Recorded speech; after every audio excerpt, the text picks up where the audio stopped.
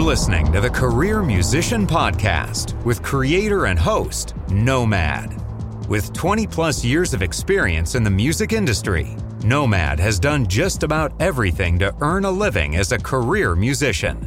From being music director to celebrity artists, playing iconic arenas and stadiums, composing for film and TV, and even playing your average local club gigs, he's done it all.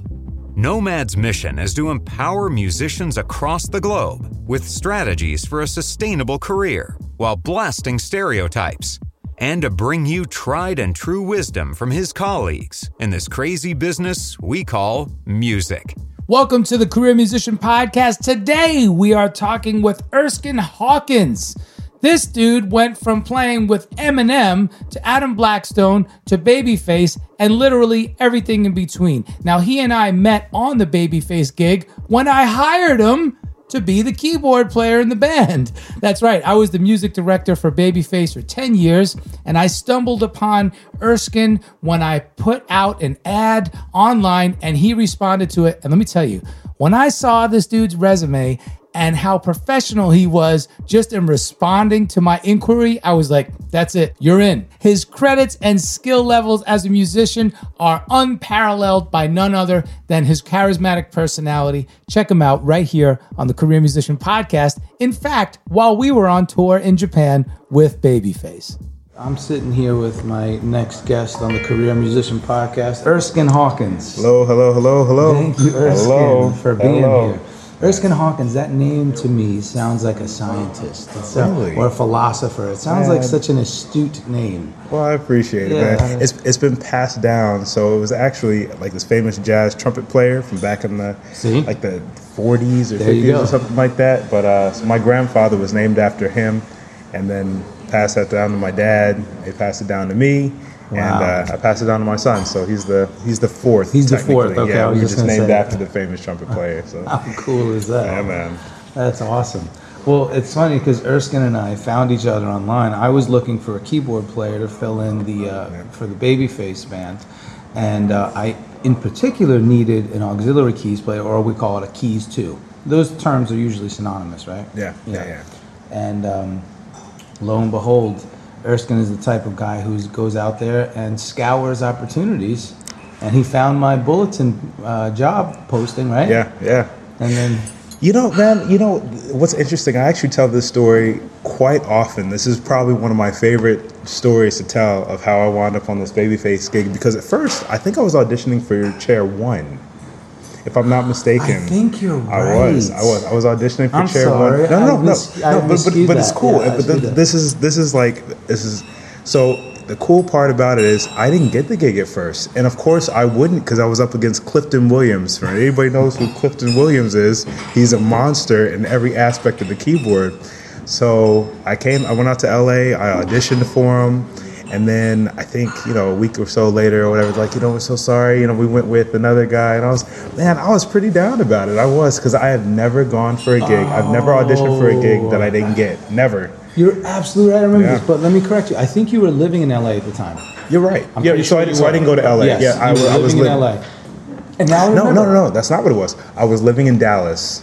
And I was getting ready to move to LA. That's what it was. So. And I remember you came to Babyface's studio to audition. I remember that. But I really liked what you did. So this is the part of the story that I love to tell. Like, I was really down about it. And me, I'm a Christian, so everything that I do revolves around my faith in God. So right. I moved to Los Angeles, and I didn't have any gigs lined up. And I was so after I got the email saying I didn't get the gig, I moved to LA anyways. And I was there, I didn't have anything lined up, and I was there sitting with a friend, and she was talking about her time in LA and how stuff doesn't work out for her and whatever else. And I was like, you know what? Sometimes you just gotta trust. You gotta trust God that He's gonna whatever is supposed to be. And we were literally having that conversation that whatever is supposed to be yours is gonna be yours, and just not worry about it. I think we were watching something on Netflix or whatever, and man, I laid back down on the couch. I was stretched out on the couch. And I opened my email, and there was a message from Nomad saying, hey, this was 2 months after that. Okay. It was hey, the boss brought you up today at the gig, and he wants you to come back in and re-audition. And it was like out of the blue, out of nowhere. You hit me up, but it was as I was having that conversation of whatever's supposed to be yours is going to be yours. There's nothing you can do. There's nothing you can do to not make it be yours if it's supposed to be yours. And then I got that email. I mean, it was literally in the same breath that I finished saying that I got that email from you. Went back in, re-auditioned for you guys, and now we're pushing towards year 4. I was just gonna say it's been a while. That was 2016, so we're pushing towards year 4 coming up in May. Can I just say the past 4 or 5 years for me have been a blur? Do you feel the same way? Man, they've gone by kind of quick. So quick. They've gone by quick. What's going on? Okay, well, I love that story, and thank you for reminding me of the exact account. Wow, yes, so that is exactly how it happened. And what I love about you and Clifton is that you guys are literally interchangeable. Either one of you can play chair 1 or 2. Right. So that's an amazing thing. We'll talk more about that. What was the name of that show on Netflix? Comedians in Cars Drinking Coffee, whatever. It's exactly what this is. This is very real. Musicians eating breakfast. Exactly. In Tokyo. Around the world. Around the world. Yeah. What's up? I'm a career musician. I love it. But again, one of those things about you is that you're always well prepared, and I think you can never be too prepared. Right. You should be over prepared, and you fit that bill. Man, that has a lot to do with the way that I started playing music, and that's because I was never the best musician, if you will. So I started playing music. I started late on keyboard. Before that, I was a drummer. I mean, I was terrible. That's what everybody said. I was terrible. I thought I was pretty good. I was terrible, and I started in church, but I was never able to play.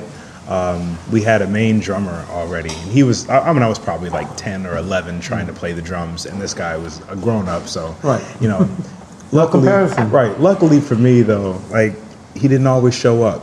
Like, sometimes, like, he was supposed to be there at rehearsals, just wouldn't show up, no call, no shows. So that's how I got my time in on the drum kit. I had a drum kit at home, but that's how I got my time in, was like just anticipating when he wasn't going to be there. So I was always there. And I was there before him, and most times I wound up getting to play. So that was pretty neat. I'm sorry, reiterate that, man. That's the key phrase. You were always there. I was always there. Always ready. Yeah, I was always there and always ready. So when he didn't show up, I was able to just jump right on in. So I'll talk about that in a second too. Yeah, that was one of my first big opportunities, was exactly that. So, all right. So for any musician, always being the person there and always being ready and over prepared. Go ahead. Please. I forgot all about that. So you said something, but I've got a story to go along with that. So anyways, man, the minister of music at our church, because I grew up, my dad was in the military, so I'm a military brat. So people were always leaving the military base. We went to church on the military base, and they were always leaving. So the minister of music got orders. He was leaving. There wasn't going to be a keyboard player, and his son was the bass player. And I mean, his daughter was like the worship leader. The whole family was leaving, and the church. So I was like, man. And we knew about it like 3 or 4 months in advance. So I was like, well, let me try to learn like a song on the piano so we can at least play, one song, with the piano. So I asked him if he could show me a song, and he showed me a song. My dad also plays piano too. Okay. So my dad was working with me as well at the same time. Yeah. Okay. But anyway, so I learned my one little song, man. I was like 2 notes in my right hand and 1 note in my left hand, but I got through it, man. It was super simple, like 3 chords. You remember what it was? It was called Ancient of Days. Okay. It was almost the same as playing chopsticks, if you will, man. But I love that. That was like the first song that I learned how to play. And I mean, after the minister of music left, my brother actually picked up bass. So he learned how to play the bass. I taught myself how to play the piano. I was terrible, man. There were some times where the choir directors just stop. Just don't play. It would be actually better if you guys didn't just play. Just a cappella. That's where it was, man. I was like 13, so that's hilarious. That's how I was when I started playing. But man, from there, like I just practiced every day. And in high school, I was actually, the high school I went to at first had a medical program. I wanted to be a pediatrician, man. That's what I wanted to do. I had high hopes. How did you decide that at such a young age? How does one discover? I'm not really sure, but I knew that high school had a medical program. I had never heard of a high school having a medical program, but you could like graduate from that high school with your associate's degree, but like emphasis in like medical something. It was really interesting. Impressive. So I went to that high school with that in mind. But that's around the same time the Minister of Music left, and I started kind of playing piano. We also had an arts high school in Wichita Falls, Texas. That's where I grew up. And so, man, I was like, I don't know, do I still want to do this medical thing? Because I'm really interested in, like, playing piano. I really want to be able to, like, I was practicing every day. You know, when you first start practicing, it's like 7 hours a day, 8 hours a day. Yeah, the bug, it bit me well, man. So I left. I mean, I asked my mom if I could transfer high schools. We talked to the arts high school, and they accepted me, you know, so I transferred there. And I wasn't necessarily, we didn't have music majors, it wasn't that kind of a thing, but there was a piano class, so I was in the piano class. And then we also talked to the guy over the jazz band, and I was in jazz band. I mean, I don't know how, I was terrible, but the jazz band was okay. So, but they weren't all that great anyway, so I fit the jazz band. But then for my first period class, he was saying, because there was something about, you know, if you wanted to be a marching band or something, I'm like, I don't want to be a marching band. I don't want to do that. He's like, well, since you have such an interest in piano, I don't want to deter you from playing it. Why don't I accept you into marching band?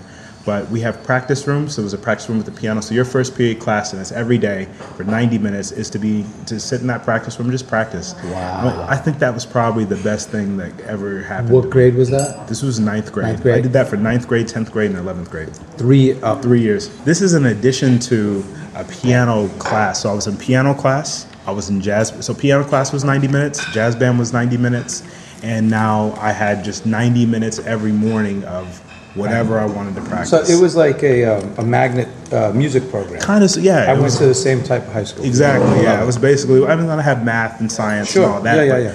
That was my day for years. That was kind of what I did. So, man, I think that's kind of where it accelerated, man. That's kind of where my music accelerated, was from there. So that's how I got started. And one of the things that kind of pushed me to really be better, I don't know if you're familiar with All Region Jazz Band, All Region. This is like band competition. It's not even competitions. Are they national though?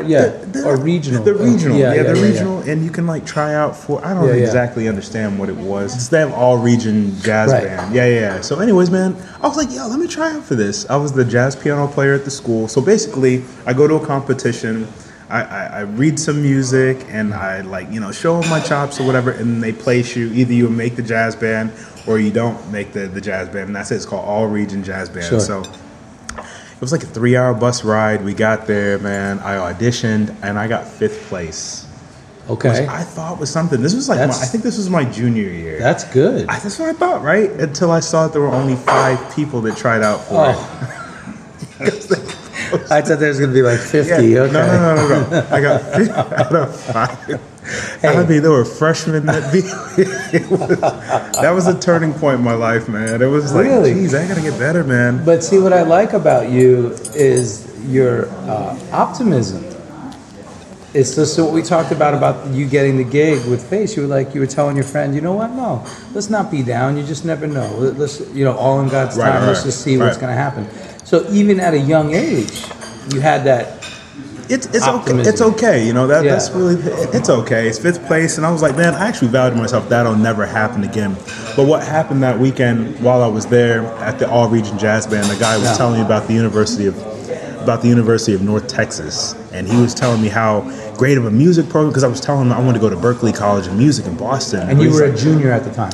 I was a junior, yeah. So I still had plenty of time. But he was like, yeah, you should really look into going to North Texas. It's around the corner. It's a great jazz program. It's a good music program. You should take a look at it. But he said, but I got to tell you, you got to get your classical chops up, because it's a hard school. It's, they really take that classical music seriously. And I was telling him I'd never played classical music before, so I wasn't exactly sure. So you're what, 15, 16? I was 16. Yeah, okay. I was about 16 at that time. Yeah, man. So I don't know. So it was a seed. I'll say that. It kind of planted a seed in my mind. I knew about North Texas. Before that, I had never heard of it. Yeah. that's kind of where that started. So after high school, I mean, I had a scholarship to Berkeley, and I was gonna go to Berkeley, but my mom was just like, I mean, I don't want you that far away from home. You know, can I drive you up to North Texas and we just take a look around the campus? I mean, let's fast forward 2 years from that story, or about a year and a half or whatever. Okay. So I've just graduated high school, and I'm getting ready for college. Yeah. And, you know, we were getting ready to send me up to Boston, and this is July. You know, school starts in August. And she was like, you know, please, can we just go take a look at North Texas? So I went up there, man, and I'm getting, at this point, I'm still practicing every day in high school. And we get there and we go to the College of Music. Auditions are already done to accept people. But we find the jazz piano professor. We find his office and we knock on the door. He's there. It's during the summer, but he's there. And my mom's like, can my son audition for you? I know auditions are over, but can he just play for you? Only through the what do you call? Oh, now I'm at a loss for words. Only a parent, though. Yeah. Only a loving parent. Like, hey, mom, auditions are over. It's cool. I'll catch it next semester. It's fine. That's amazing. But, you're like all embarrassed. Right. No. So I sit down, man, and I play. I forgot what I played. I didn't really know anything about jazz at this point. I played jazzy because I was playing in church. So it was kind of jazzy, but I couldn't tell you, like, take the A train. I didn't know anything about form, nothing about any of that. So you weren't playing a standard. I wasn't playing a standard. I was just playing at this point. I'm not even sure what I was playing. It was probably something gospel-esque or whatever. But he was like, he said, you sound really good. I think you would do well here. So he wrote a note for us to take to the admissions office, and he said he was admitting me into the College of Music. And we said, you still have to get into the college, but that was no problem. And good grades and all that. Okay, yeah. So, transcripts were good. Yeah, transcripts were good. I mean, man, that was probably... Let's say that was Thursday. Come Monday, I was going to orientation. It was that quick. Again, only through the word is tenacity. Tenacity. The tenacity of a proud parent. Come Monday, I was going to orientation. A week later, I was moving into a dorm. And that's how it started. Wow. And how far was North Texas from where you lived? So between high school, like I actually transferred high schools my senior year. We moved from Wichita Falls, which is about 2.5 hours outside of Dallas. We moved to Dallas. So now it's about 40 minutes from my parents' house. That's it? That was it. Of course your parents wanted you to go there, and your mom. Yeah, of course. Yeah. As opposed to going all the way up to Boston. Yeah. So I wanted, but it's far enough to where they weren't going to get in the car and come down. So you still had some autonomy. Campus, man. It was great. Yeah. So that's how I started in music. I think that's my college. So I went to college for piano. Like the guy said, though, it was classical music was important, man. That versatility, and I didn't take it, so I wound up in remedial classical piano, if you'd call it. But they actually call it secondary piano, but I call it remedial. I would start there, right. Or even below that. But, so the point of this is like you get your classical chops up, so you'd be ready for it. I had to be a classical concentration major for 2 years. That's the way North Texas was. It's not like that anymore. But I love this story, though. Yeah, this is a good story. I was just telling you this the other day. Yeah, man. Thank you. Oh, that's okay. No That's problem. perfect. Thank you so much. Thank you. Oh, this is perfect. Thank you. May I have more coffee? Anything, please? Yes. Thank you. So let me say this. Classical piano for me was always a trip because I took it in college in my first year. But as a guitarist, I'm used to playing everything together. You guys have classical piano for guitars? Right. Well, I mean, as a music major. Right. It's just, the primary. Okay, yeah. Gotcha, yeah. So as a guitarist, I'm fretting. Thank you so much, dude. I'm fretting notes with my fretting hand, and I'm plucking those same notes with my right hand, right? So we're basically doing the same thing at the same time. Piano, it's totally the opposite. It really is. Both hands are 100% independent oftentimes. And that is a mind that really screws with your mind. So I can relate to that. So please, I love this part of the story. Man, but to not have grown up in that, I've never taken classical piano. Now, I had piano class in high school. I did do that, but when I tell you, my teacher's name was Miss Watson. When I tell you, man, I kicked and I pushed and I fought her tooth and nail. And she said, at North Texas. No. This is in high school. In high school. So I practiced what I wanted to practice. Yeah. And she was like, Erskine, one day you're gonna need, need this stuff that I'm trying to teach you. And I was like, you know what? No, I'm gonna play gospel music, and I don't need to know. That's what I thought. That's what I told her that. later on, like years later, I went back to that high school and I gave her the biggest hug and I apologized. She was just trying she was trying to make my life easier, but I fought her. So anyways, I wound up in secondary classical piano in college. I only did that for one semester because I was a quick study and I really like practicing, like I know how to practice. So yeah, but you have to elaborate that because when Erskine says he's a quick study, he really is. And I can attest to that. Yesterday, just 2 days ago, we had a rehearsal with Babyface where we had to recreate a whole entire classical intro on the spot. On the spot. Yeah. Where basically the boss, Babyface, says, yeah, why don't you guys play that live? And we all looked at each other like, that piece was written, arranged, recorded by a 60-some-odd piece orchestra. So, of course, we're not in the business of making excuses. We're in the business of getting things done. Make it happen. So, yeah, Erskine jumped on the harp, and I think you took the cellos and violas, and Clifton took the violins, the first and second violins. And he played a different harp line. Then I also took the timpanis as well. That's right. It actually turned out very, very well. So when you say you're a quick study, number one, he's not lying.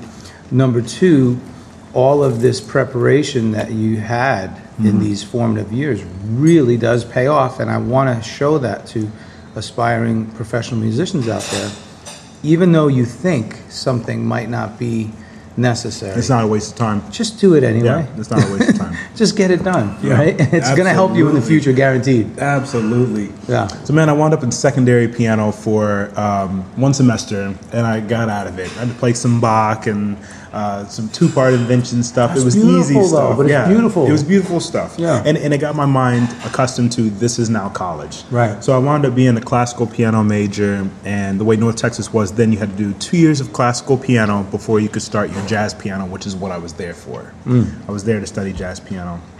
And man, when I tell you, I wound up doing like 3.5 years of classical piano because I could not pass the proficiencies at the end of the semester.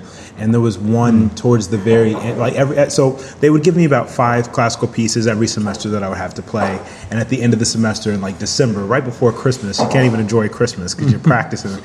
So right before Christmas, I mean, you got these proficiencies and you walk in, you're sweating, you're clammy. Because you know, like your whole semester of working, like it comes down to these 4 judges that are sitting in there and they listen to you play. And either you pass or you don't. There's no grade. Like it's a pass-fail. 5 pieces. 5 pieces. You have to perform all 5 pieces before all 5 the pieces committee. And scales, major scales in all keys, 4 octaves, minor scales, yeah. all keys, 4 octaves, arpeggios in all keys, major and minor, 4 octaves, and cadences, and all the cadences, diminished scales in all keys, and your 7th chord, like 1, 3, 5, flat 7. Your dominant scales in all 12 keys. You didn't know which one they were going to call, and it's at tempo, so they would count it off. 1, 2, B flat. 1, 16th 2, notes, 8th 3, notes. 4. It's 16th notes. Straight 16s. That was 4 octaves. You have no 4 octaves up and down, all those scales, all those arpeggios. You had no idea which one they were going to call until you sat down, and they would say G 1, 2, and this is your final exam. Can I tell you something? I'm chomping at the bit to say this. Do you see what I'm saying? I'm such a college professor. I really am. I missed my calling. It's never too late, but I didn't get a degree. This is how I trained my daughter to play piano. Are you serious? At 10. She knows all. She's going to have a She complex. knows all major and minor scales in all 12 keys with arpeggios and cadences. Are you double-handed. serious? Really? Yes. You're a drill master. What is wrong with you? I love it. I get excited You're the by that kind musician. of stuff. She doesn't stand a chance. She's 12. She can sit down and not only recite the circle of fifths, but play through it in 2 octaves. That's but if you crazy. could do 2 octaves, you could do 4. Yeah, that's true. Yeah, same thing. And she could do it up to speed. That is insane. That's So I college love that. level. So Is it? Yeah, that's college level stuff. Man, Because my belief is like this. If you're going to play a song, I want you to understand what key the song is in, but why it's in that. Like, Yeah. in other words, this song is in B flat. But what does that mean, Dad? Right, exactly. Excuse me. Well, B flat is very different from F sharp. Yep. How's it composed? So anyway, those type of things. So wow, this is great, Man. So let me hurry up and get out of get out of college. Well, I love this story. So tell us the crux of this story, because you helped change the face of how North Texas State operates For in this jazz capacity. majors. Yeah, man. We're talking about North Texas State, one of the They most call it the prestigious. University of North Texas. The now. University of North, Yeah. one of the most prestigious music schools in the world. Yeah. So tell us that. So, one of the semesters I wound up failing. Because when you go into these, they're called juries. When you go in, there's 4 professors sitting there, and your private instruction teacher, they can come in there with you. Yeah. So she sits there and she takes her notes so we can talk about it afterwards. And man, I just knew I got in there. I killed it. I did great. And then, so they sent me out in the hallway while they talked with her. Mm-hmm. She comes out and she tells me, "You failed." And I was like, whoa, why? Oh. This was it was supposed to be my last one before I started my jazz studies. And I was like, why? So you were so excited? I was excited. And she said, "You failed because you didn't pay attention." This is what the jury said. You didn't pay attention. You were playing a Bach fugue. And at the time, Bach was written on harpsichord. Piano wasn't around when Bach was writing. Yeah. So because of and you used a pedal. You were using a pedal to sustain your notes. You didn't pay attention to the detail of the music. The markings. You didn't. Well, not even the markings. Just the stylistic character of the music. If you're playing Bach, you don't use pedal, but you use the pedal, which means that you didn't really study this semester. Pay more attention to detail and try again. Oh my goodness! So I was just like, what in the world? They couldn't just give you that note and move you on. That's what. No. I failed my last one. So I had to. So the way it worked at the time, I don't know how it works now. If you fail a semester, which is why it took me 3.5 years to get out. If you fail a semester of classical piano, you go back to secondary for a semester. Then you have to redo the semester that you failed. It puts you a year behind. That's kind of absurd. That's why I was the first African American to ever get out of that program. Most people at that point, I quit. No, you got out of it successfully. I was the first one to get my undergraduate jazz piano degree because I didn't quit. It put you a year behind, yeah. So it did. It put me a year behind. That's why it took me 5.5 years to graduate instead of just 4 years or 4.5 years or whatever. But I got out of there. And after so I stuck with it. I went back. I did my semester of secondary. I actually did it. I asked my professor if I could do it during the summer, so it's not a full semester. Summer classes still count as semester, but it's only 5 weeks. Right. So I had to bust my butt. I had to learn 5 more pieces. Well, it was actually secondary is only like 3 pieces. Okay. So I had to learn 3 pieces during the summer. A week and a half per piece. Yeah, something like it's still hard. It's still hard. But I got through it, and then that following fall, then I redid the semester that I had failed. And then I was on to my jazz studies. Wow. But, man, after I got through that, I had a real conversation with them in North Texas. And I was like, man, could you imagine what it would be like to be a classical piano major who's coming to North Texas to study classical piano? But the rule is, before you can study classical piano, you have to do 2 semesters of jazz piano. They wouldn't be able to do it. They wouldn't be able to do it. It's impossible. But that was the requirement for us. You can't encapsulate Bud Powell, Oscar Peterson, and these type of musical giants within 2 semesters if you've never played the genre before. Which is exactly what it was trying to be, and I get it's the same for classic. How can you really fully ingest the scales, arpeggios? I get that. That's important. That's your foundation. You have to have that. But everything else, Chopin, and you failed because you used the sustain pedal. Like it was that kind of a thing. So now, I wasn't the only person complaining. I'm the first African American to get through it.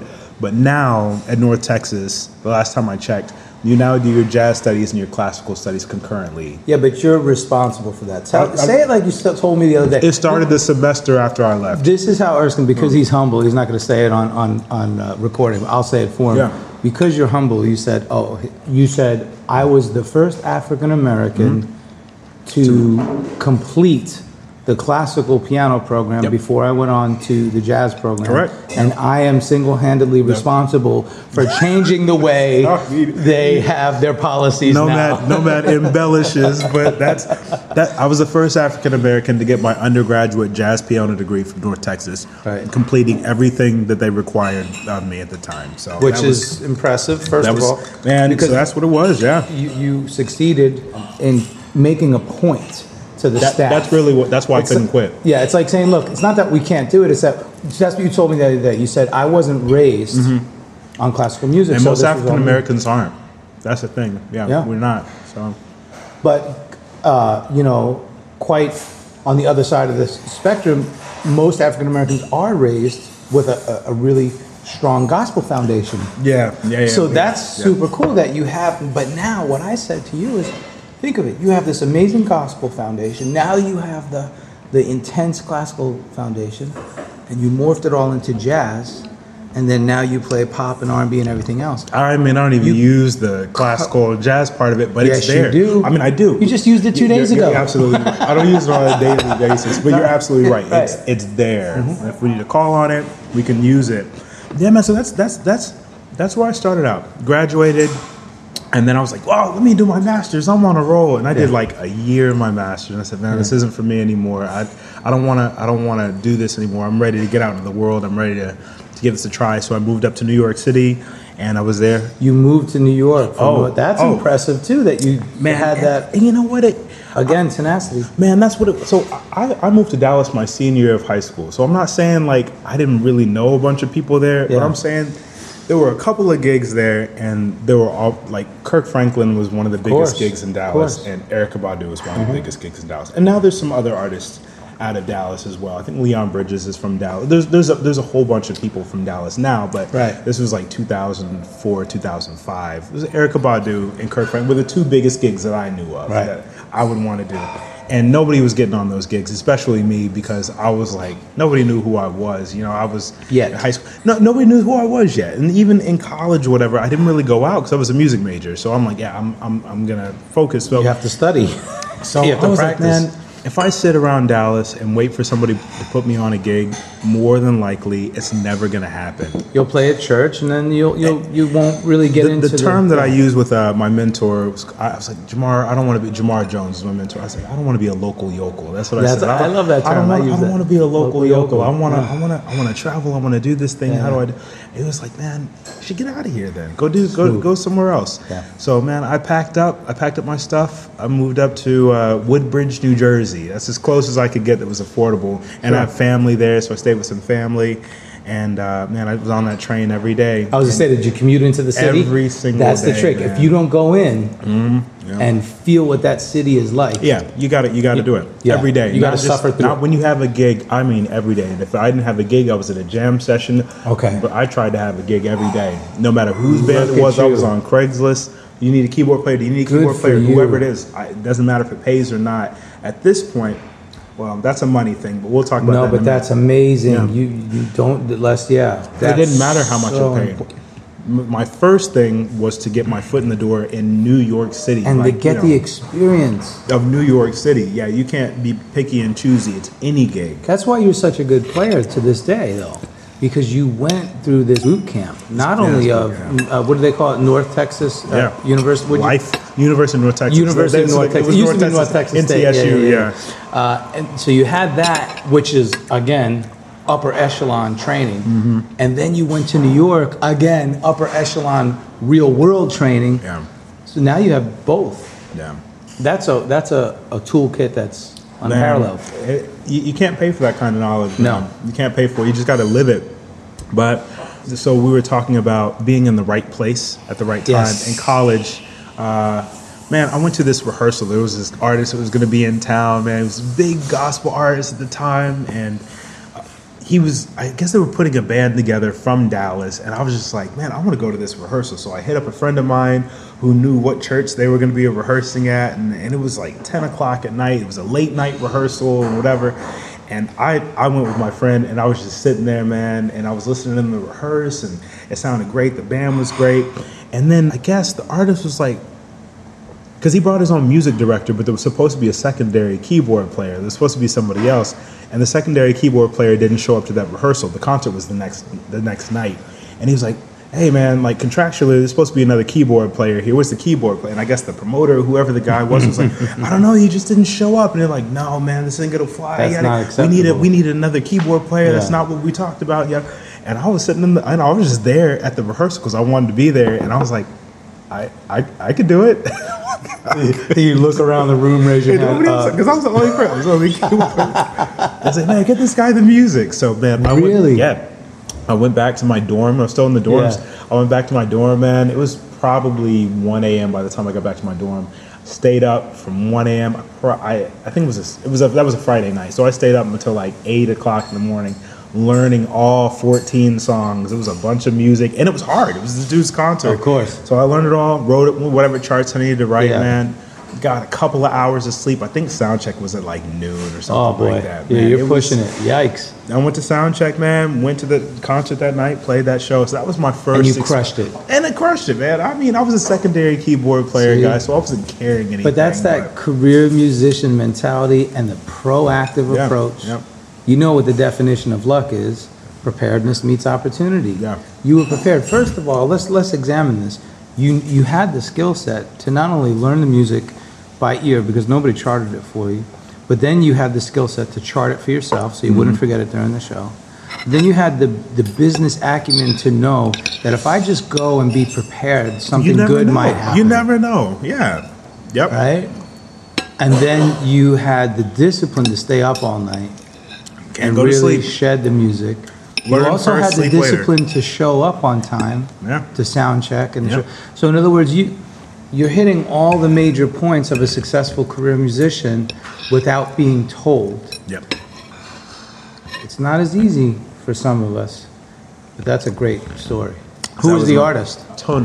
Tone, I remember Tone. Of Yeah. course, Yeah, yeah. I think that it goes by B Slade now. B. But Slade, I think you're it right. was Yeah, Tone, yeah, yeah. Tone at the time. Yeah. But man, it was a good concert, man. It was. I mean, he's a monster. Amazing. So that was a good concert. So fast forward now, I'm living in New York, and a friend of mine was Chrisette Michel's music director. Gotcha. And I guess remember we talked about a lot of guys. They'll go. They go on the road first, and then they want to go back to college later. Right. The keyboard player for Chrisette Michel, he went from the military. This is where I know that the music director, he was in the military, and I knew him from church. But then when he got out of the military, he started traveling. I don't know how he got in, but he was a touring musician. And I remember when he got the Chrisette Michel gig, he was like, "Hey man, I'm gonna be touring with Chrisette Michel." And at the time, I was like, "Man, I'm quitting college. Here I come. I'm on my way." He's like, "No." He said, "No. He said, finish Relax. college." I was like, "Yeah, I'm coming. I'm on my way to New York." He said, "Man, finish college. When you First. get out of college, Then. I got you." And Okay. so when I That's got amazing. and that was like 3 years before I got there. So yeah, I finished college, started my bachelor's. I forgot all about that. So by the time I got there, I was like, "Man, I'm here in the city or whatever. I'm just doing gigs and whatever." He was like, "Man, our keyboard player is actually going back to college. He wants to go to college now, and we don't have a keyboard We have player. a slot. We have a slot. Would you like to come out and play?" And man, so yeah, that was my first gig. And you know how gigs, I go in and I do what I do. You know how that goes, man. I learn my music, go in and play. She wasn't disappointed. Yada yada yada yada. You keep your mouth shut. Keep my mouth shut. Your I do eyes my and ears thing. wide yeah, open. man. Yeah. I was on that gig for like 6-7 years, man. Yeah. And that was my first gig. From that gig, normally, once you get your foot in the door in one place, it's easy to jump from gig to gig. It's like an endorsement kind of. Oh, this guy knows what he's doing for the most part. That's right. So I went from that gig to. I was on Twitter and saw that this girl named Zendaya, I had never heard of her before, was auditioning a band. I mean, like now she's like the biggest thing from Disney and Right. like she's in the Spider-Man movies and the Right. whole thing. So I sent an email. I was like, "I want to audition. Can I Yeah. audition?" Man, when I got to that audition, I realized that, by this time I had been playing with Chrisette Michel for 2 years. Yeah. I realized that a lot of the top guys, I had to fly. I had moved back to Dallas by I was going now. to ask you, so you had to fly to LA for the audition? I've had to fly myself to Yeah. So Let's talk about all so I was living in New York, started working with Chrisette Michel. Yeah. Didn't want to live in New York anymore. Realized that no matter what gigs we were doing with Chrisette Michel, we were always flying anyways. Yeah. I was like, I'm moving back to Dallas. It's not necessary to live in New York. You got the schooling I got you the needed. gig. Yeah, got You the know. gig. I'm good to go You got home your now. butt kicked on the streets of New York a little bit. Got my foot in the door. I Yeah, moved yeah. back to Dallas. But I never stopped just like, all right, cool, I got one gig. I'm chilling now. That Right, just wasn't right. my Of mentality. course, of Yeah, course. I want to stay as busy as possible because this is my career. Like That's right. one source of income isn't good for, that's not good for business. That's if she right. decides to take, some months off or, some of the artists I work with, they'll do 1 or 2 shows a year. Like, and that's. So anyway, man, so I was on Twitter at the time, and Zendaya was looking for a band, so I sent in my thing, and I got this is where the audition is, yada yada yada. I showed up. I'm like, man, I hope I get it. There's gonna be so many people there, and yada. there weren't that many keyboard players that showed up. And what I realized was, the more auditions I would do, I realized that the top guys don't go to auditions. So I was like, I could actually use this to my advantage if I'm not too proud. If I'm willing to go to auditions, man, you can really clean up, because for the most part, the top guys aren't going to go. So, pay attention and find out where you could fit in the cracks. That's the moral of this story. Yes. So any audition, I'm not too proud to go to an audition, because for the most part, like you're not going to be up against the tough people. You're going to be up against people who love that artist. The second and third string. The second and third string, fourth string. Maybe people who like don't really play at all, but they had, I'm gonna go play for so and so. Who have no chance. Chance, but they're filling up the space. Yes. So you might even show up and see a crazy line. Don't be intimidated by that, because chances are, like, there's not that many professional musicians. Anyway, that's a great observation and a great theory, mindset, philosophy to have on that. Incredible. Again, so young but so wisdom filled. That's pretty impressive. Man, it was just some observations I was finding. Man, I showed up to the audition. I auditioned, and her dad was there, man. And he's like, wow, he's like, geez, you can really. By this time, I had a college degree in this. I've been touring in New York. I've been playing in church. I was at the Potter's house with T.D. Jakes. You got every area covered. So like this is easy. Like she was 17 at the time. We're playing pop. She might have been 16. We're playing pop music and whatever. Easy stuff. So I made the callback list. The next day, there was probably only now like it's dwindled down from like 50 keyboard players to like maybe 10 keyboard players. So I'm sitting outside of, it's like a Guitar Center in, Woodland Hills? Guitar Center studio or whatever. So I'm sitting outside just waiting for them to open the doors for the audition. Her dad pulls up in his Beamer, rolls down the window. Young man, come jump in the car with me. Come take a ride with me. So and this is like before the callback. So I jump in the car with him, and he was like, all right, I want you to be our keyboard player. I mean, this is before we audition again. He's like, so what's it going to cost me to get you? And that was he said, I'm going to have you audition with everybody else today, but like, just what you're the guy. What's your price? So by this time... Excuse me, I have to do this with the pinky on the corner of the mouth. $1 million. Man, but by this time, so this was 2013 in the summer. Earlier, like maybe 2 weeks before I went to the audition, I still went, but earlier that summer I got a phone call from Adam Blackstone, and he just called me out of the blue. And I met him the year before, and we did some work together, like, so I wrote some charts for him, and I did some arranging for him, but we had never worked together per se. But he called me, he's like, man, how are your hip hop chops? And I was like, I mean, I guess, I could play hip hop. I had never played a hip hop gig before. He was like, okay, well, I got some of my top guys. I think that year Justin Timberlake was out on tour with Jay-Z. So he's like, I got my top guys, like my A-list guys. They're out with Jay-Z and Justin Timberlake this summer, so it's kind of leaving a hole. I got some dates with Eminem coming up. Could you fill in with Eminem?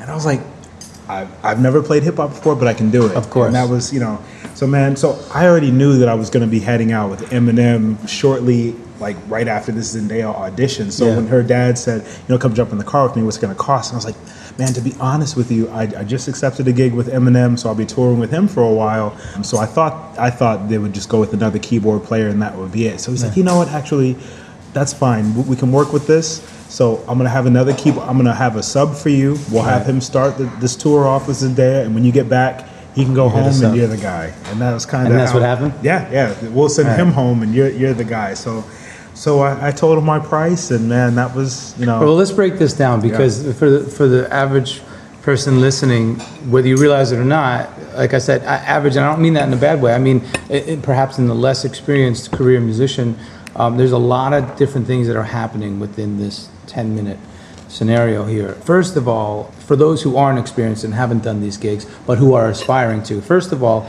Erskine has something that we call confidence, right?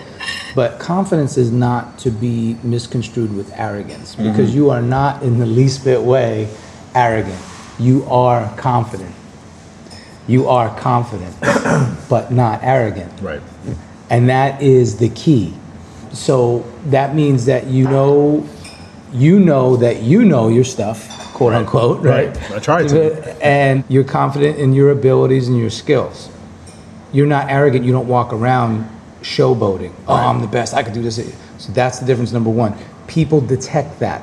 Like Zendaya's father, Right. Adam Blackstone, Right, other right. people, they're going to detect, oh, this guy must really know his stuff, because not only does he have the qualifications on paper, but you can tell in the way he carries himself. Right. Okay, so that's the difference between confidence and arrogance. I guess I've Right? never thought about it in that Yes. way, but I guess, yeah. And it's the same thing that I was piqued by. It piqued my interest. I was like, oh, so my point is, number one, he has that working for him. Number two, I speak of you like you're not sitting.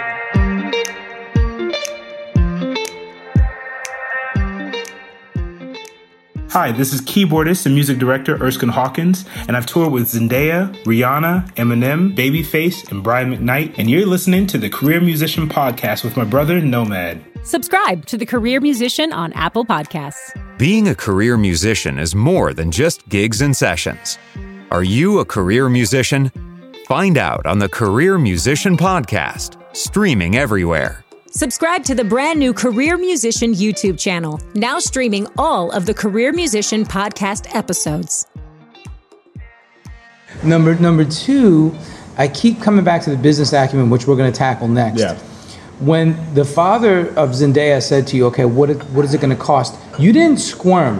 Right. So because you have this confidence in yourself and in your abilities, you didn't go like, oh, I don't know, Mr. So-and-so. Right, Whatever you think you want to pay me. Yeah, you I'm can't just do happy to that. have a gig. Yeah, you okay. can't do that. Let's talk about that, because so oftentimes musicians, when it comes to negotiating a rate, that's when they lose it. Yeah. Now, you could be too arrogant and blow it because you think you are God's gift to your instrument, and then you just blow it that way. Or you could be too humble and you have this self-deprecation complex where you think, oh, I'm just not good enough. I'm just happy to have a gig. Yeah, So those are the far that'll blow it. extremes. Yeah, exactly. that'll blow it for so you. talk about, and without divulging the number, Right. you don't have to divulge the number, but talk about that conversation and how you handled that. Man, well, I think the first thing I did when he brought it up was I was honest. That's the very first thing. And I learned this from another mentor. Well, from Adam Blackstone. And I know you had him on the show before. That's right. He's fantastic. Man, he is super knowledgeable when it comes to That's right. just this whole area. He said, man, no matter what you do, always be upfront. Because I asked him, how can you work with all these artists at one time and That's right. and nobody be upset that you're not here and whatever, He's like, man, I've always got to be honest with them and tell them this is what my schedule is. I'm not available for these dates, yada, yada, yada. So when he asked me, I was like, well, just so you know, I won't be available. I'm not available at this time. So he said, that's fine. We can work around that. What's your number? Then I said, if you overshoot it, then they could be like, well, you're too expensive, and just let But if you undershoot it, yeah, sure, yeah, absolutely, I'll take and then they could take it for granted. Yeah, they'll take it. They'll take it for granted. I mean, they'll scoop you up so quick. It's like, oh, that was easy. Yeah. If somebody ever was like, oh yeah, absolutely, then you probably undershot it. And, just so you know. So I started with a number that's comfortable for me. Okay. That that makes sense to me. This is a weekly rate? A weekly rate. Okay. I started with a weekly rate that made sense to me, and I said, this is what I normally make for a week. This is my normal weekly rate. I get my own hotel room, yada, yada, yada. But, and just in case it spooked him, it scared, because at that time, the weekly rate that I quoted, it was a little, it was pricey. A little on the high end, yeah. But that was on purpose, though, because Right. I wasn't sure what it was paying. So I overshot it, and I followed the overshot with, but if that's over budget, I'm definitely Let me flexible. know. I'm flexible to a negotiate. Things are negotiable. Yeah. Did you hear that, everybody? Yeah. He overshot on purpose. On purpose. Because he wasn't sure. Yeah. I love it. Yeah. You're leaving yourself a gap, a cushion. But let's negotiate. If you want Yes. to talk me down. If Yeah. not, then you're going to accept it. And I'm super happy because I didn't think I was going to get that in the first place. Right. I didn't. Right. I didn't get that. He talked me down. But what was cool is, so I started the gig with Zendaya. I was with her for a while, and the next year there were some changes in the band. I wound up being her music director, and they let me bring in, my guys or whatever. I wound up getting what I quoted the first time. There you go. Oh, yeah, And you yeah. brought in your team. I brought in my team. So I did eventually works. get there, but when they brought me in as a keyboard player, I didn't get that. Right. Yeah, when I switched over, I did get there and more. So it was, it was a cool gig. So at that time, now I'm working with Zendaya. I was working with Eminem. I was still working with Chrisette Michele, and then the next year, Eminem and Rihanna announced that they were going to do a tour together. Since Adam Blackstone was the music director for both, instead of having two bands out, he was just like, why don't we just use one band and the same band? It was a much bigger band. But he said, why don't we use, one band? So I wound up being in the band with Eminem. Of course, I was doing that gig, and now with Rihanna, which was cool, man. So for that year, they toured together. So it was Eminem and Rihanna, and that was a good tour. And then I would finish the show. It was called the Monster Tour. So I would finish that, a show with Eminem and Rihanna. Then I would fly into a show with Zendaya, and then I would fly from there and go do a show with Chrisette Michele. Talking about a career musician, man. It was really cool. That's the epitome of a career musician. But then the next year, Eminem didn't do any shows. Okay. So this is where saving your money. Great segue. Let's talk about that. He didn't do any So he does 0 shows. So now all of a sudden your workload starts to die down. It dies down. Yeah. So how do you deal with that, Erskine? Man, well, one of the most important things I learned from childhood was to always have a savings, always save. And we don't ever know as career musicians, and we don't always know where the next paycheck is going to come. Playing in church does help sometimes. But now where I am, a steady gig anywhere. A steady gig anywhere helps. But now where I am in life, I actually don't play in church anymore because I've learned how to balance my money. Also, being married helps. It's so important. So we covered negotiating. We covered, juggling schedule, and the primary is honesty. For both of those. Gotta be. Now let's talk about managing money, and this perhaps is one of the most difficult for us. There's times when we can make 5 figures in 1 month. Absolutely. And look at our spouses or our significant others and get all happy and be like, wow, look what we made. And then for the next 6 months, nothing. You're lucky if you make $1,000 each month. Yeah, absolutely. Okay, so it's not just me. Oh, no. Okay. I've been there before, trust me. It's not just me. And although, I am 47, there's times where it still happens. It just happens. It's just part of the nature of the business. Ebbs and flows. Ebbs and flows. And you can ask anybody. I've asked some of the greatest composers in LA, and they say, hey man, work comes in seasons. Just know that. If you well prepare, Jermaine Franco, wonderful composer who did Coco. A movie, Coco. Yeah. A friend of mine. I haven't seen that yet. My wife, she said, honey, it's a great movie. Yes. I remember talking to her, maybe a year or so ago. I was asking her about a session, and she's like, yeah, you know how it is, work, there's seasons, right now I'm in a down season, I'm not really doing anything. The movie, wow. Yeah, so look, it doesn't matter how big you are, what scale, does Adam Blackstone have seasons? Probably. Are they as long-lived? Probably not, where he goes through a dry season, or people like Ricky Minor, but does it happen? Yes. Yeah. Maybe you get to a point and it stops happening. That's amazing. But for those of us who it doesn't, how do we deal with it? Now, one of the things that really, again, piqued my interest with you is I can see that not only are you tenacious, you go after it, you're proactive, you're well mindful of all areas of your life, but then you go and you study, you're a student. And I love that. I've always been that same way. And meek, right? There's something about meekness that you always want to learn. And the Bible says they'll inherit the earth. There you go. Yeah. So then you're studying the stock market. Oh, yeah. And then, so what I like about Erskine is, who says, oh yeah, that's my hobby, studying the stock? First of all, who says that? Second of all, who says I'm going to go spend thousands of dollars to take a course from a private instructor on how to invest in the stock market? Coach, yeah. Well, Erskine does. And, all these things, and I love it. So talk about it, man, because, like you said, being married helps, having children, money management. But you were managing your money well even before you had the family. Yeah. Well, man, I realized that you have to have money. My mom said, don't ever let someone put you in a corner without money. Because if you're in a corner without money, then you have to take every gig that's offered to you. So you got to have money to turn down things. You have to have enough saved.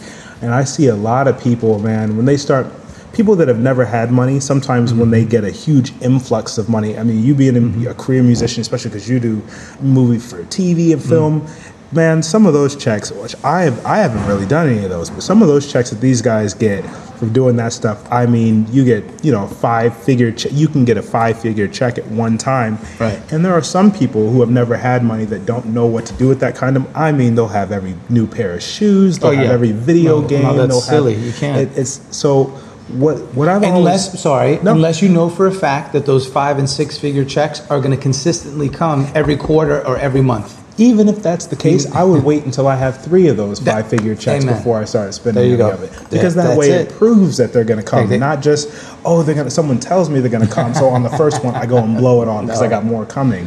Let the first couple of them show up first, and then go and start spending. But man, so yeah, I started my money management in college because my parents, they loved me so much that when they kicked me out of the house at 18 and I left, and I went to college for the first time, they also, I was cut off completely. My own phone bill, the whole 9. I paid for all of my college myself. That's how much they loved me. They kicked me out. They never looked back. So, see, that's amazing that you said that because so many people would misconstrue that. I was being sarcastic. Okay, but you were. I know. I could detect the sarcasm. But I'm not. Yeah, but that was love. You still did not misconstrue it. You still know at the core of your heart that they did love you because they taught you the most valuable lesson at 18. Yeah, got to manage money. Got to manage. If you're an adult now, you got to manage your money.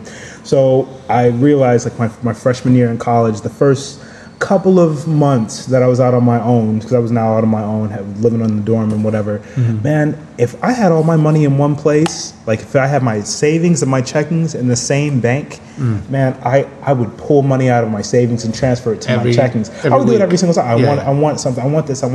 Yeah. So I was like, how can I not do that? Especially infomercials, man.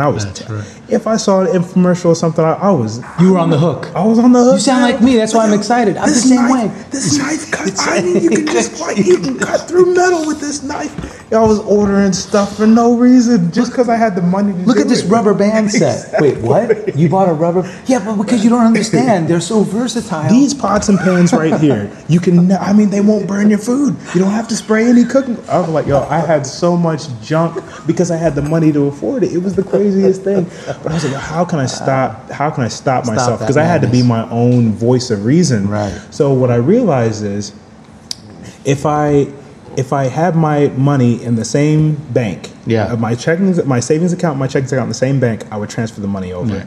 So I set up I opened a different bank. I was with Bank of America. I opened a Chase Bank account, put my savings account in Chase Bank. And as soon as here's a card to access your money, sir. I took some scissors and I cut it up.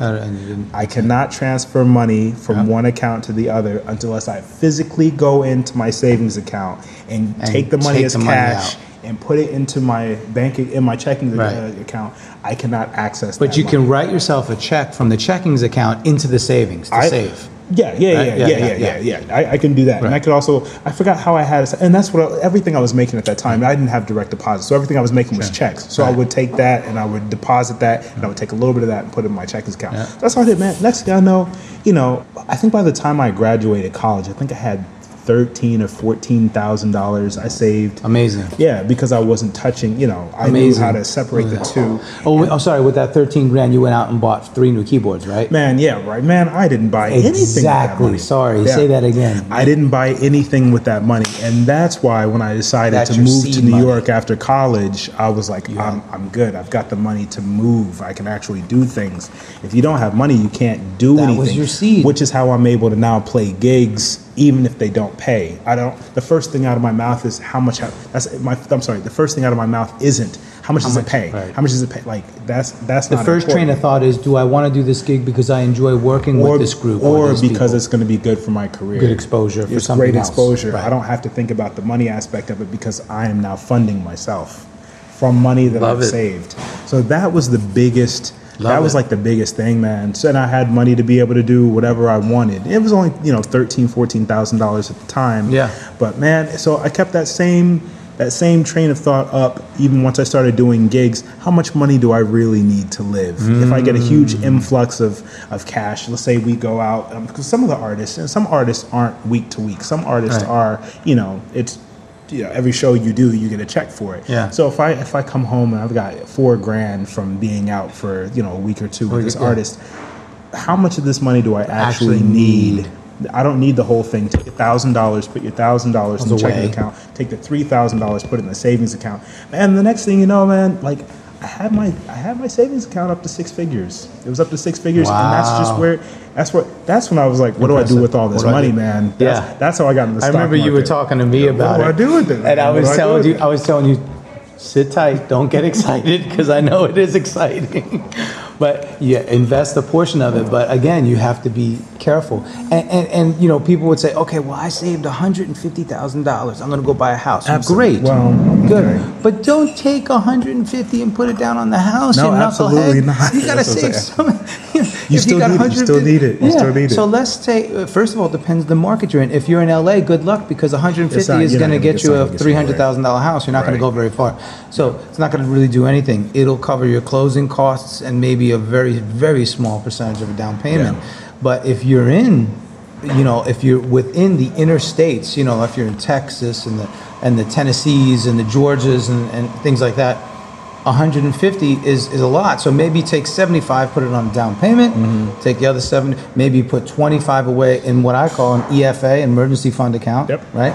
And then take another 25 and maybe do the stocks, and then maybe the other 25 and put it in an IRA. There you go. So now you just diversified your whole portfolio. It's not all in the same place. It's still safe. You know, man, that's the best way to do it. So after all this, in 2015 now, Eminem is no longer, he took like the whole year off. So luckily though for me, Adam Blackstone calls again. There you go. And Rihanna is now heading out and doing shows. So he's like, hey man, I mean, you already know all our stuff. Would you want to come and do? Sense. So then, you know, I was with Rihanna at that time. Was Nuno Betancourt with her at the time? I love Nuno. Yeah, Nuno was there. Yeah. So yeah, it was a great experience getting to rock with Nuno and the band. So that's how I wound up with Rihanna.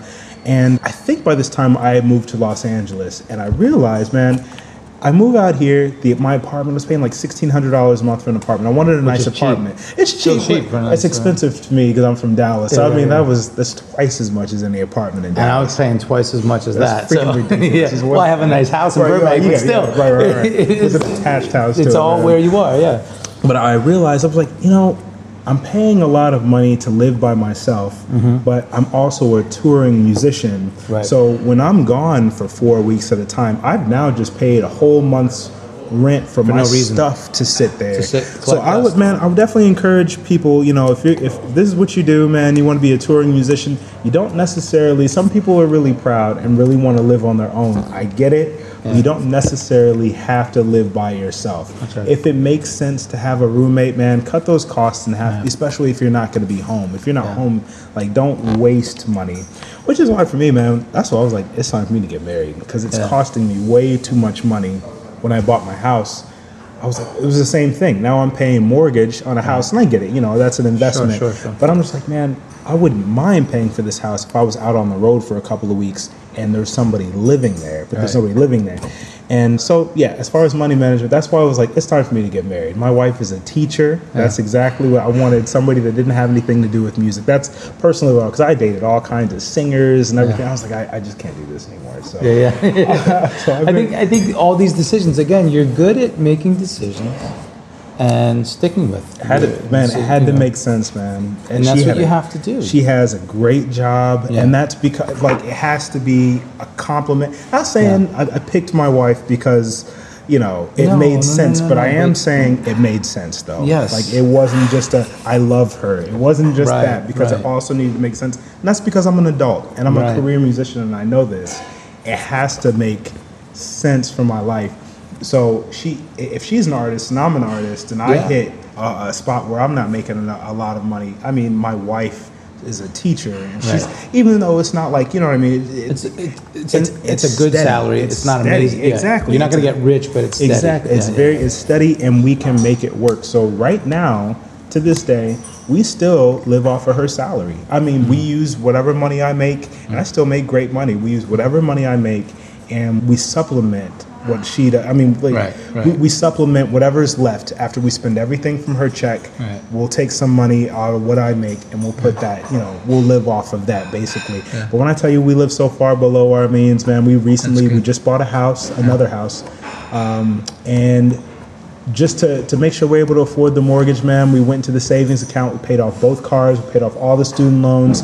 So absolutely, beautiful. the only thing we're paying right now is this house note, which she can actually afford by herself. So anytime I go out and I travel, whether it's with Brian McKnight or with Babyface or with whoever else it may be, man, all of that money goes straight to our savings account. That's amazing. So that's no my easy idea. feat. Yeah. The only thing I do splurge on new keyboards every now and again, but only if they make sense. Right.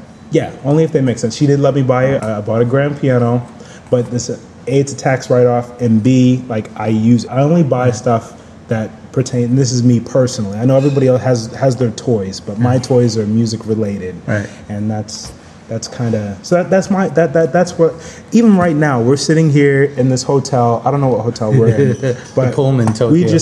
This guy, Nomad, just convinced me to spend $33 on breakfast. And I wanted to go to Starbucks because Starbucks is only what, $5 or $6? No, but that's cool. For a sandwich and a coffee, it would have been probably more like 11. Are you kidding? Yeah, Probably. But yeah, we spent $33 each. So between the two of us, we spent $66 on breakfast. But that's just the way I think. I'm like, man, you know. Last thing I will say about once some guys do get these gigs, man, like we're out here, you know, per diem is a real thing. They give you per diem. And for people that don't know, per diem is money that an artist pays you. What is it? It stands for per day. It's Latin for per day. Yeah, per day. You get a per day rate to take care of your incidentals, your food. Yeah, so your basically. food and whatever else you might want to do. Some people see that as like their shoe money, which is fine to buy shoes with it or whatever.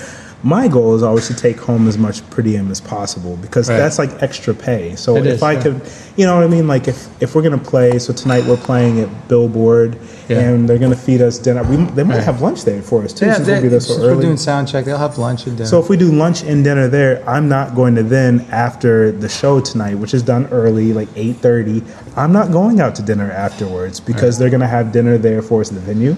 I'm going to eat dinner at the venue and then I'm going to save all of my per diem for the day. But that's how I think. I think of ways that I can take the most amount of per diem home. But it's true. I have a story. But really, there's so many different ways you can look at this. And my way, and I love your way, and my wife more subscribes to that, and she's usually on me, honey, watch it. Don't spend, you know. This guy here, don't let Nomad tell you different. I love to spend. You know, I'm like, well, hey, you know, I feel like per diem is there to be spent. Yeah. And I have friends of mine like yourself who have actually opened savings account savings accounts just based on per diem. A good friend of mine, cool. John Santos, did that. He said, yeah, man, he said, I have per diem from 1999 that's in the bank right now. I'm like, holy cow, look at how you made that money work for you. Now that's interesting. I've never thought about that great. before. Number one. Good. Yeah. Number two, and you know, Warren Buffett would be proud of that, right? Yeah, you know, that adds up quick. It does. The opposite is, you know, hey, I'm going to enjoy it a little bit because while I'm out here, I get to do that. I'm out here, that. You know, look, no way is either right or wrong. I think perhaps a balance is good. And I think knowing those opportunities, if they're going to provide food, great, I can save some per diem today. So I'm all about that. I was literally just about to say, I think the term for it is have a plan for your money, and that's really it. Another thing, like my wife says, you know, if I'm going to a really cool country, she'll be like, I want you to buy a musical instrument from that country, that's an indigenous, you know, something you can only get there. Yeah. I'm like, okay, that makes sense, you know. So there's so many different ways of looking at it, and I think it's brilliant. I was going to say something else. Great story. You reminded me. Stephen Bruner, the artist now known as Thundercat. Oh, yeah. Okay? Yeah. Stephen Bruner, Ronald Bruner's brother. I was out on tour with him, with Eric Benet, back in 2006, I believe. You played all the gigs. Yeah. Nice. So we were in D.C. It was snowing. It was a rough night, man. We finished the gig, and we went out, had some drinks, and had some fun, and Steven just bought the brand new iPhone. The first iPhone just came out. What year? 2006? Yeah. He's going to love and hate me for telling this story. He lost his iPhone. It just came out. So I was still on the Palm Pilot. Yeah. Just came out, and I went out with him at like 1 a.m. I said, Steven, we're going to find your phone. So we backtracked all of our... pre-find my iPhone. Yeah, exactly. Yeah. We backtracked that night. We were probably out for a couple hours in like a blizzard. It was just awful. And we never did find his phone. But we came back to that. But the reason why I bring it up is because I always thought Steven was a little loose with his money. And you mentioned this because he loved, what is it, Baps, the sneakers? Babes, Baps, I don't remember. So he would take his per diem money and buy the hottest sneakers. the moral of the story is, when I thought Stephen was being unreasonable and spending his money irresponsibly, he thought, hey, this is what I want, this is what I'm going to do, and I'm going to do it. And he didn't see anything wrong with it. I say all that to say now, look at where he is. He's his own artist, probably making a hell of a lot more money than I am, doing what he loves to do. So my point, again, is the point I'm driving home here, without pointing fingers, sorry for all the puns here, there is no right or wrong way. Right. You just never know. Mm-hmm. And sometimes people are led by sheer passion, and sometimes people are led by, extreme regimented planning. Yeah, that's me, man. Pre-planned. I'm guilty of that too. Yeah. But I have learned over time to try to find the balance, because what happens when you're busy making plans. Mm-hmm. God has a way of changing them, right? So you never know. But then the flip side of that is, fail to plan to fail. So again, there's an extreme right and extreme left. It's always that balance. Man, don't you think? Absolutely, absolutely. Yeah. Man. So sorry for the long-winded. No, you're good. Yeah. But really quick, I don't know how long we're at here, but I definitely want to. So for everybody listening, I just wanted to throw a few things out there that kind of help me get to. Because I know you guys don't feel like listening to us talk for like 3 hours. So you'd be surprised. Maybe somebody really? Okay, does. what's somebody? Nobody wants to hear me talk. Some 16-year-old kid in their bedroom practicing. Well, man, I'm honored. But so basically, though, just to sum up, I guess my story of things that worked for me, because I was saying earlier in the podcast that I'm not the best musician, and I know that. So I would beg to differ, but man, I appreciate that, because I try not to let it show. But the way that I do that is by not necessarily over preparing, but there are some things that I can do. That's right. To be prepared more than some people. Like as a keyboard player, where our sound is extremely important. Not everything is piano and strings. Like sometimes, I know when I started this gig, I had never played Chair 2 before. I had never played auxiliaries before, but I figured that if I'm going to be here, the best thing I can do is match these sounds as close as I can. That's right. To Babyface's records. That's right. And that's what he wants. And that's what he wants. So that's what I did. The gig calls for. So as a keyboard player, not many keyboard players do it. Whatever rig I have on stage, I have the exact same rig at home. So I practice exactly. So I've got 4 keyboards on this Babyface gig. I've got 2, the Montage 8, the Montage 7, the Roland Phantom G7, and a Nord Electro 5. I've got those exact same keyboards at my house set up right now. So and you save everything to I save everything to a thumb drive, and then I bring it here, and then I load it in. So I'm not wasting time setting sounds. Right. I don't waste time with that, and that also gives me time to tweak these sounds. Because at rehearsal, like Nomad likes to move. He's a music director that he's hey guys, let's go. Yeah. So we don't necessarily have time to set sounds then. So the sounds that I create, I make them at home. Now if we're doing stuff on the fly like we did at rehearsal the other day, that's why I'm like, hey, Nomad, give me a second. And let me talk about that. And the reason why I like to move is because oftentimes what happens is you can do a sound check, which turns into a mini rehearsal, and that's normal. Let's face it, most bands and acts do that. You turn them into a little mini rehearsal to fluff up arrangements here and there. What happens is, first of all, you get a certain amount of time for sound check, depending on who else is on the bill, because those other artists have to sound check before or after you, number one. Number two, I don't like to burn everybody out at sound check, because then you have no creative energy left for the show. Number three, in this case with Babyface, the artist he's always there. He likes to be there. I saw it on the list on the schedule today. I looked at that last night when she sent the schedule out. The vans pick us up. He's in a different hotel than us. The vans pick us up at noon today. They're picking him up at noon. He will probably be at the venue before we get there. He usually is. That's how he does. So oftentimes I don't like to make the artist wait. Yeah. And here's my theory, my take on it. As the musician, the career musician, each individual chair is responsible for taking care of all of their needs prior to sound check, prior to the show. Oh, well, how can you do that? Well, there's times because let's talk about this. Each musician on that stage has their own tech. So, or you might share a tech, but you still have a tech. Yeah. So you get together with your tech on your time. You say, hey man, these are my sounds, please load them in, blah, blah, blah. Oh, by the way, tomorrow I have to tweak this, and this. So you plan. So that way, when you get to sound check, you don't have to say, "Oh, excuse me, MD, we need to stop everything So I can work. so I can do my sound programming." Yeah. I guarantee you, Adam Blackstone doesn't work like that. Guarantee you, Ricky Minor doesn't work like They were that. moving, yeah. Guarantee you, David Foster doesn't look. You know, you have to move. So again, there's that balance, that fine line. Yeah. Yep. But So- I like guys like you who actually take the initiative to get it done. Gotta get it done. So I get it done at home. So this is one of the things that I do. Like, and it's just anything that you can do to set yourself apart from what everybody else does. So that's one thing that I do. I mean, I try to have killer sounds. Yeah. I'm not Monty Newble. I don't know if you've ever worked with Monty I Newble haven't, before. but I know him. I mean, Yeah, he's yeah. got like the best sounds in the world. So, I mean, I try to be Monty Newble when I'm playing auxiliaries. Like, Yeah. what can I do to add? So that's one thing I do. Another thing I do, I played my first gig with Brian McKnight earlier this year. That's a new gig that I'm doing. We almost did that together because Really? Tarek called me for that. Really? Yeah, that would have been That's fun. awesome, man. Yeah, That yeah. would have been great. Yeah. Yeah, man. I guess I just- so. Yeah, I wasn't yeah. available, yeah. Oh, that sucks, man. Yeah, you would actually be killing on that gig. So, but I mean when I listened to that music, man, it was super tough, and I was like, "There's no way I'm going to memorize this entire show." Right. So I put the stuff on my phone. I listen to it over and over and over and over. That's before I sit down to ever play it. I listen to the show probably 5 or 6 times. Smart. Try to figure out what it is that I'm going to play, like what my parts are and whatever.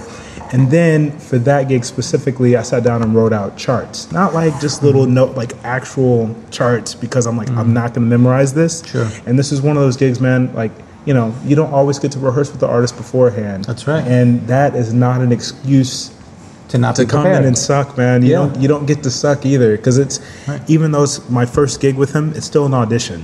If it That's doesn't right. go well, you won't be back. Well, we call that a live audition. Is that what it is? basically, Yeah, right? yeah, Well, that's yeah, what I yeah, refer yeah. to it as. You're auditioning on a gig. On a gig, yeah. If it doesn't and go you will well, never get called back if you screw it up. and they'll talk about you. So They'll talk mad trash about you, and rightfully so, because Yeah. if you call yourself a career musician, Yeah. then damn it, you better prove it. that means being able to do a gig without rehearsing with the rest of the band. That's so right. that's really where your ears come in handy. Like they'll send you an MP3, and for some reason, I mean, you're not going to get charts. They won't send you No. charts. They're going to send you a show. Nomad sent us a show. The show is 90 minutes. Learn the show. That's what it is. That's right. That's how these gigs work. They send you the MP3 of the show. Well, because you most gotta chop pop it up gigs- yourself and the Yeah. whole that. But that's and I will say that's something I do. I use this smart. program called Transcribe. I go through the entire show. This is before I start practicing any of it. Chop the show up either in Pro Tools or Logic or GarageBand, whatever you have. Each song, chop it individually so I can easily just click on it. You know, when I put it on my phone, whip appeal. I can just go straight to that song as opposed to skimming through a 90-minute show trying to find it or whatever the case is. So now I've got songs, you know, on my playlist 1 through 23 or however many songs it is, so I can just click it and then I can take it song by song, but I'm listening to it in order. I've got the transitions down. That's how I learn these shows, but That's the effective way Yeah, to it's practice. effective. You said One song at a earlier, time. you said, I know how to practice. Yeah. And the only way to practice is in baby steps, literally. yeah, you try to take that whole show if you want to, you'll never get through it. Well, let's take your classical studies. How many Chopin etudes did you have to learn? How did you tackle a Chopin etude? I'm glad you brought this up. I know how to practice now. I learned how to practice by practicing classical music. I that's didn't how you learn this learn. until like my 3rd year of classical studies when I learned how to practice. When I finally got out of it, 'cause I One learned how to measure at practice. a time. Absolutely. One phrase at a Not time. like one measure and then go to the next measure and then No, go to no. no. Literally one measure for 30 minutes or however long it takes you. That's Master each bar phrase, each Yeah. bar. You'll get it. You'll And get it. especially for piano, set one hand at a Oh time. yeah, it's one. So there's one hand for Yeah. the first measure. Then you play the second hand for the first measure. Then you play the 2 hands together for the first measure, and play it again for the first measure. But and again, for that the might first- take 30 minutes depending on how for one difficult bar. the passage Yes, is. but you'll get it. And if it's like, I mean, depending on what it is, you might have to do 2 bars at one time. Right. If it just like To complete if the phrase. if it flows together Musically, like that. correct. But absolutely, 1 bar at a time. And I use a program called Transcribe, and I put everything in Transcribe. Transcribe basically, there's some apps on your phone that do it. I like to do it on my computer, so it's separate than my phone. But because when everything is on your phone, you get a text message. Now all of a sudden, I'm checking my text messages, or you know, let me get on Facebook really quick. Well, let's talk about that. When you're practicing, Put it down. Your phone Put it should down, be put it gone. down, It put it shouldn't even down. be in sight. I tell my wife, I'm like, I mean, she knows the drill now, but Yeah. when she calls, my wife just, hey babe, how are you? She likes to just call, Yeah. honey, I can't practice if I'm texting. If I'm fielding texts and communication. I'm so sorry. She knows it by the tone of my voice now. Yes. Is there a problem? Is there an emergency? What's going on? Like, so she knows. Erskine Jr. just burped. Okay, great, babe. All right. I will call you when I'm done. Like, practice is really, that's my work hours. Like, I work 9 to 5. So I use Transcribe, and I put everything in there. It lets you slow your music down. I go passage by passage. If there's something I can't hear, I mean, call your music director if you need to. Right. Like, I couldn't hear it. That's not an excuse. You have my phone number. Like, what is that line? And don't just what are the chords? text or don't just DM me. Shoot me an email. Let's not talk about. Don't even get me started on. Oh yeah, I DM'd you. No. What? You think I have time to check 6 different social media DMs? Shoot me an email. Shoot me a text, and call and if then you have call, a question. follow up. You have no excuse not to know a show when you show up. Right. So so first sounds, second being over prepared if I need to write charts or whatever the case may be, because I can't memorize all. At this point now, I play with a bunch of artists. Yes.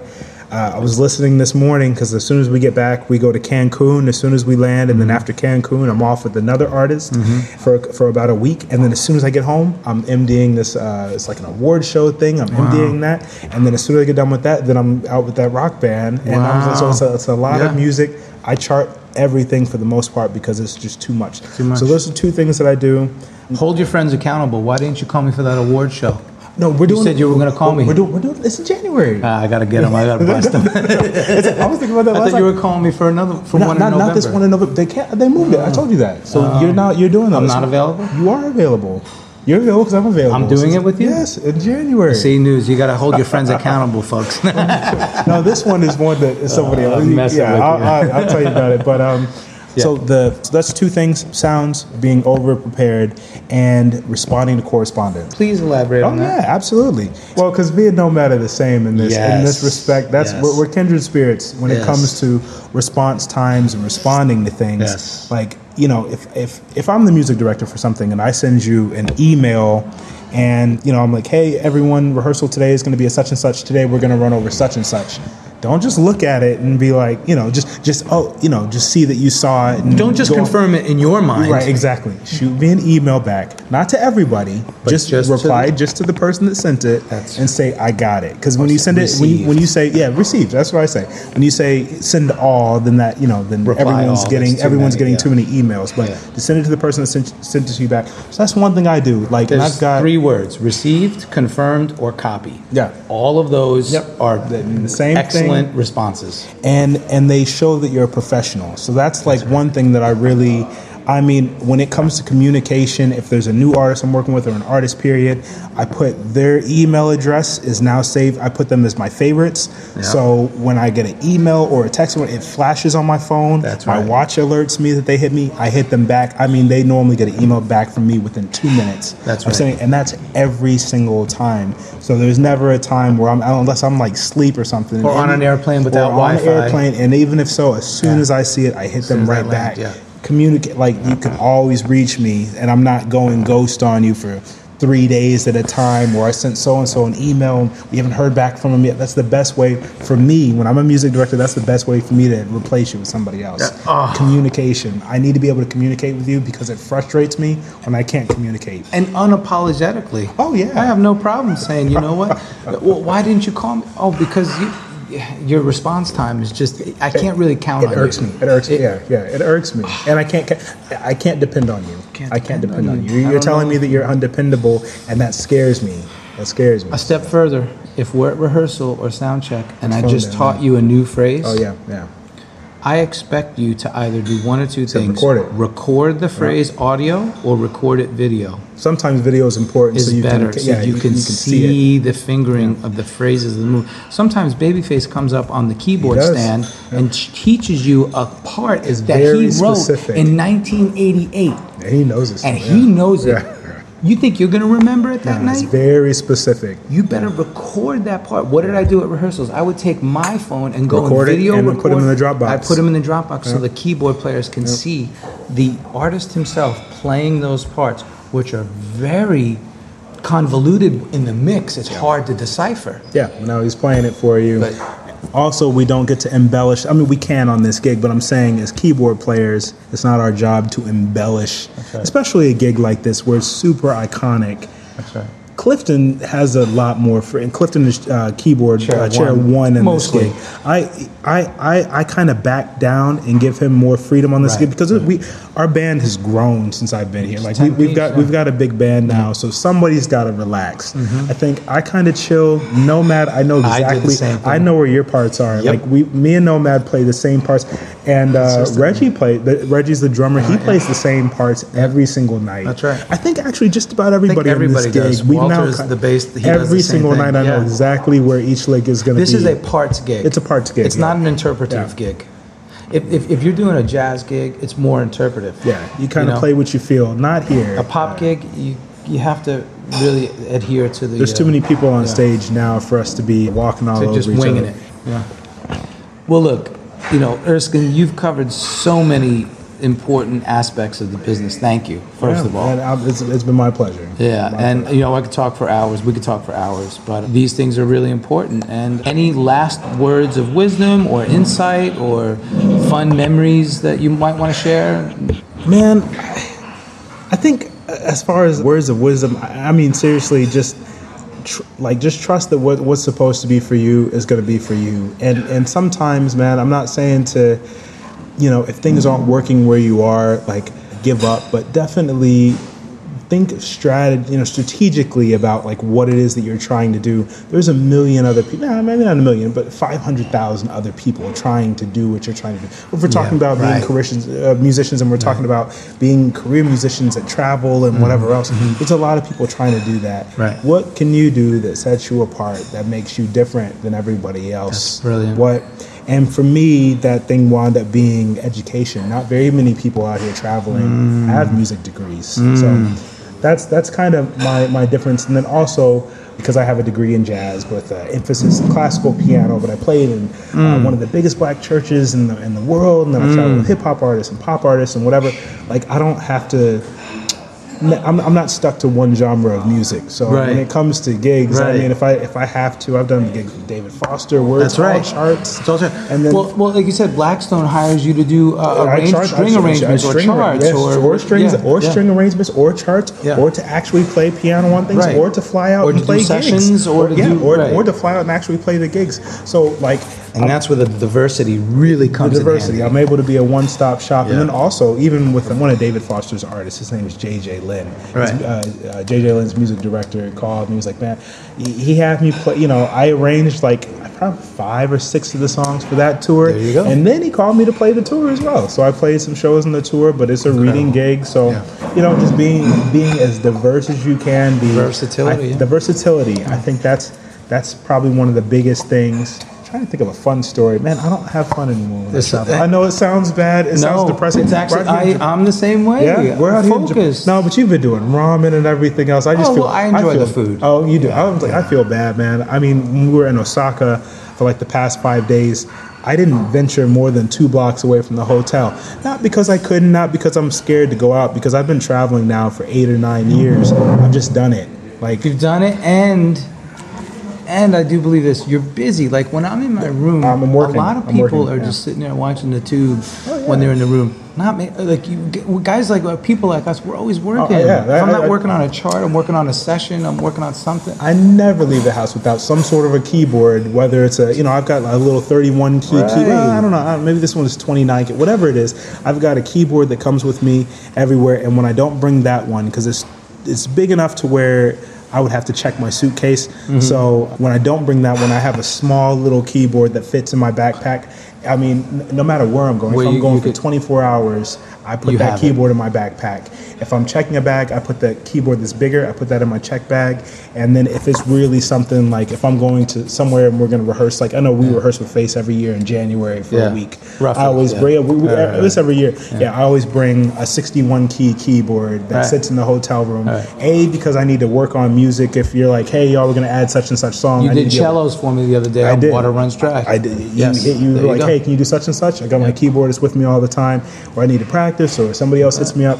So always being ready to work, like being out isn't an excuse. But man, I've just been doing this for so long, man. I I was in Europe earlier this year, man. I didn't go anywhere. I did go to the Eiffel Tower. I like doing But that. I will say it's not as fun without your spouse oftentimes. Right. It's more fun when you have your spouse. That's what it is. Sometimes we bring our spouses and then we go out and do that stuff. Then I'll go out and do that stuff. But for me, it's just not worth it to me spending the money. Right. I still have an iPhone SE. And for people that don't know what the iPhone SE is, I already got on them about this, folks. That's what I use. The iPhone SE was the old iPhone 5s that they refurbished. I got that from my 12-year-old daughter. The iPhone SE? For her birthday. And that's what I use, because So the that's bigger good, phones make my hands hurt. That's not being a wimp about it. That's just telling you the truth. Well, but good. so for my wife, I just bought her the iPhone X, because There I don't you go. believe in buying anything new. So that's why she's not getting the 11. So she got a used iPhone X. Hey. It'll be in by the time I what get works home. for you. That's what works for me. It's awesome. Man, like, it's for my wife, I'll get her the newest and greatest stuff. So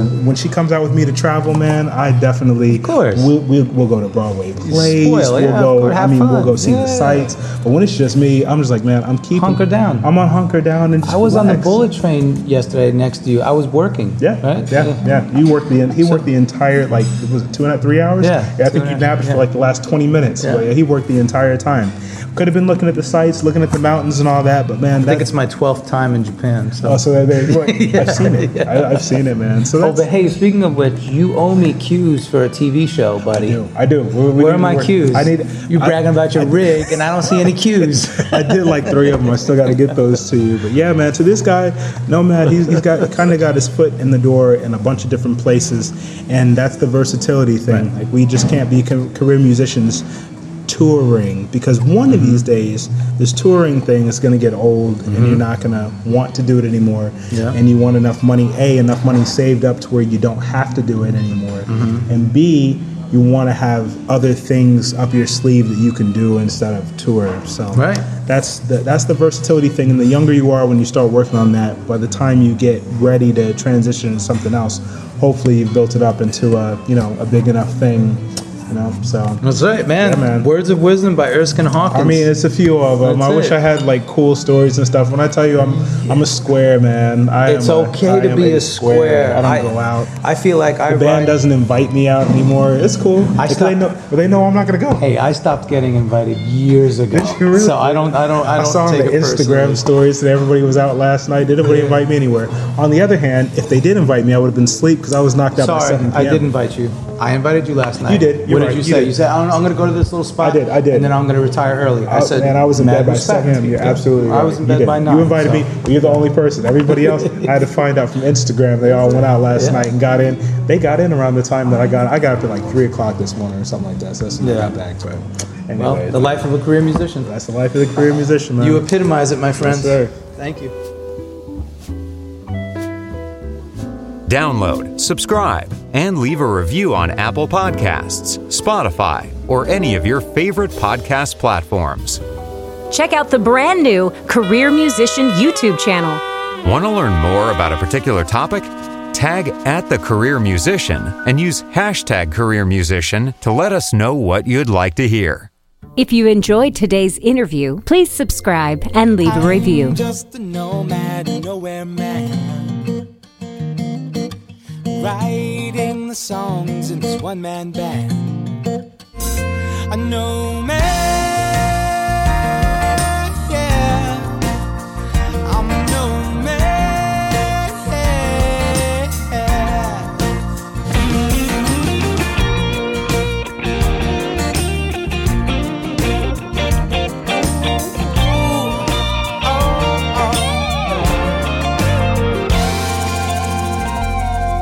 So hush now, darling, you'll be fine. I'll be back this way. Hey, this is Nomad, host and creator of the Career Musician Podcast, and I am thoroughly stoked to be an official member of the Pantheon Podcast Network. Pantheon Podcast Network is the first of its kind as an all-music-based podcast collective. Please be sure to check us out at pantheonpodcast.com for more info. Are you ready to lose weight the easy way? Get Nutrisystem, the proven plan that's worked for millions, and it will work for you too. You get your breakfasts, lunches, dinners, and snacks delivered right to your door. Delicious foods that are ready in minutes. Now featuring hearty inspirations meals that control hunger for up to 5 hours. High in protein and bigger than ever. Exactly what you need to feel full, satisfied, and energized as the weight comes off. The secret is the breakthrough science of Smart Adapt, personalized to your metabolism and created to help you break through plateaus. Get your plan for as little as $10 a day. Order Nutrisystem today and start losing weight right away. Millions of people have lost weight on Nutrisystem. You can too. Go to Nutrisystem.com/new right now and get a special offer. Just go to Nutrisystem.com/new to get started. Expect to lose an average 1 to 2 pounds a week. Offer restrictions apply. See website for details. It's NFL draft season, and that means it's time to start thinking about fantasy football. FantasyPoints.com features industry-leading experts and prognosticators using proprietary hand-charted data to help you score more fantasy points. FantasyPoints.com is the place to go for whatever kind of fantasy football you play. Whether you play fantasy football, daily fantasy sports, or do a little bit of everything, Fantasy Points has the meticulously researched content to guide you to victory. And why wait for the fall? Fantasy Points also covers the new spring football league, the UFL. Join the guru, John Hansen, Scott Barrett, Joe Dolan, and other massive names in the fantasy football universe with an exclusive offer. Use code Pantheon for 15% off any Fantasy Points package, including the all-in package, with access to every article, tool, and data nugget that Fantasy Points has to offer. That's FantasyPoints.com and code Pantheon for 15% off at Fantasy Points. FantasyPoints.com, code Pantheon. Score more fantasy points.